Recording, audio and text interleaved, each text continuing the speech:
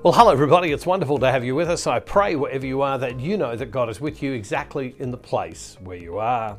Well, here we are in this series called Going on a Deeper Walk. And it's about maturity. And whether you're someone who's just starting out in your faith and become serious about it, or you are someone who has been serious about your faith for a long time and growing in your faith, maturity is about walking forward from the place you are. Well, when I was a younger Christian person, and I'm not talking about being younger in age, because I think our spiritual maturity and our age in years, whilst related, can also be very different. We can read about many mature Christian people who were young and far younger than and more mature than older people in their spiritual walk. So I'm talking about spiritual maturity in that sense of our development of our relationship with God. When I was younger, when I heard of people who were doing wrong things, sinful things, I would be all up in arms, offended by what they were doing.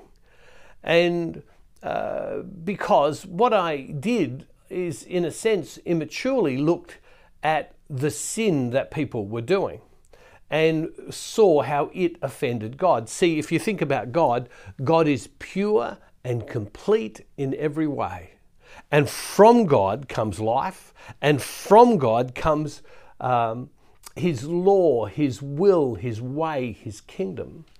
And sinfulness is breaching that law. And so the sinfulness is offending the purity of who God is. And sin is wrong. Sin, that is deliberate offence against God's ways, is wrong. And it doesn't matter whether you know you're doing it or you don't know you're doing it, it's still wrong. It's objectively wrong. But when I was younger, I would be very judgmental. Judgmental of people and say, how dare they do that? That's wrong. I think many younger Christians are like that.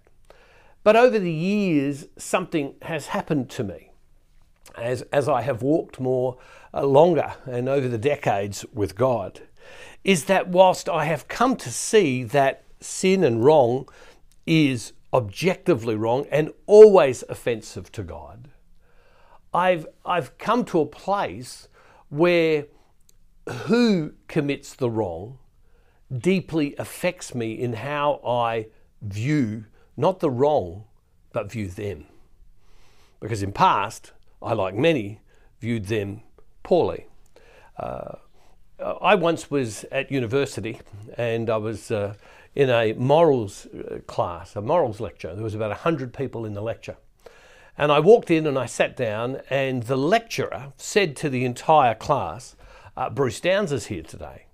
And people knew what I did, where I was. And he said this, he said, if Bruce was to see a young girl and he was to go off and jump into bed with her, he said it would be objectively wrong.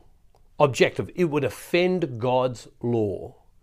And also because of Bruce's walk with God, development of his conscience and maturity in his walk with God, it would be deeply sinful. He said, at the same time, what happens if there's a young 16-year-old boy and he comes along and he jumps into bed with a young woman, knowing that he's not meant to? He said it is equally wrong, but for that young man of far less spiritual, emotional maturity, it's not that the sin is less, but rather what's the way we view the person who did this differently. And he said, in other words, there's a different sense of culpability. And I remember that tremendously helped me, because one of the things that I noticed about myself when I would judge people, and I've heard others do this, but I'm just talking about myself to make sure I'm not talking about others, is that when I judged other people for their wrong, when I looked at the privacy of my own life, the things that no one else saw, there were things that I was doing, there were things that I was saying, there was ways that I were acting that was sinful, but it was private. and no one saw. And yet, when I saw someone else, I would be deeply offended on behalf of God that it was wrong. And what I have come to see, and certainly having many mentors of mine that are far more advanced in the spiritual life than me, is what I've seen in them is that there's been a growth in almost our distaste and the horror of sin. Understanding as you grow more maturely just how much it offends God and God's ways. But at the same time, as there's this rise in the seriousness of what is wrong, there seems to be a rise in humility in these people, because they know within themselves they are frail. And their view, therefore, of people is that they are frail. And so on the one hand, whilst what rises in them is a deeper abhorrence to sinfulness, what seems to also rise in them is a greater compassion, love, and humility within themselves, and a greater love and compassion for people. And these things seem to grow up side by side. I've come to see that spiritual immaturity is to see the horror of what is wrong, but also to see the person who is offending as being the one who is horrid as well. There's an immaturity to that.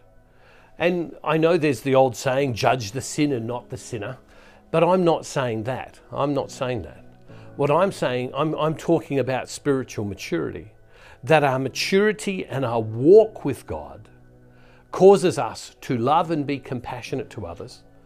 It causes us to have more humility and be humble before God, because we ourselves can't even walk in a pure way. And what it does at the same time, as we grow more spiritually mature, we come to this far deeper sense of the wrong and offense against God. And so when I would read scriptures that would say, don't judge others, I would misinterpret that as being, don't judge others, otherwise you'll be judged, as it says in Matthew's Gospel. I would misinterpret that as, well, therefore, anything goes. I'm not saying that in the slightest. What I'm talking about is individually what's happening within us. And so as you pray, and as you grow in maturity, and as you grow in an understanding and a relationship with God, you will come to see that wrong is deeply offensive to God. Sin is deeply offensive to God. But because we all need a Saviour, we all need the work of the Holy Spirit in our life, we more humbly come before God and we say, God, I need your help to live by your pure ways, in a way that would give you honour. And when we deal with others, we deal with them in terms of loving and caring, because we see through the eyes of our own life and our own humility the weakness and the frailty within us. It's why as Catholics we have the sacrament of reconciliation, for those who understand that it's a sacrament of grace. It's a sacrament of receiving power. It's a reason why the scripture says that we should confess our sin to one another, because in doing so, and people pray for us, we receive the Holy Spirit into our life. There's a lot there today. And my prayer is that as you pray today, that you would continue to ask the Lord to bring conversion to you, so that you can walk into that deeper way. As you come to a deeper understanding of how our wrong offends God, but our need for God, and this is what humility is, rises the older we get in the spiritual life, that we need God because we can't attain him by ourselves, and that the way we see others is to see them through the lens of compassion and love. It doesn't mean that whatever people are doing is less wrong. No, not saying that. But what it does is it means that our heart changes toward God. There's a lot there I appreciate. Loving Father, I pray today that as we pray through this, that as we come to this deeper sense of what wrong does, how it offends you, Lord, we need to grow in a deeper humility, that we need your help all the time because we can't do it ourselves. Be with us, Lord God. We pray in Jesus' name through the power of your Holy Spirit. Amen. God bless you all, everybody. See you tomorrow. And don't forget, wherever you are, God is never ever far from you.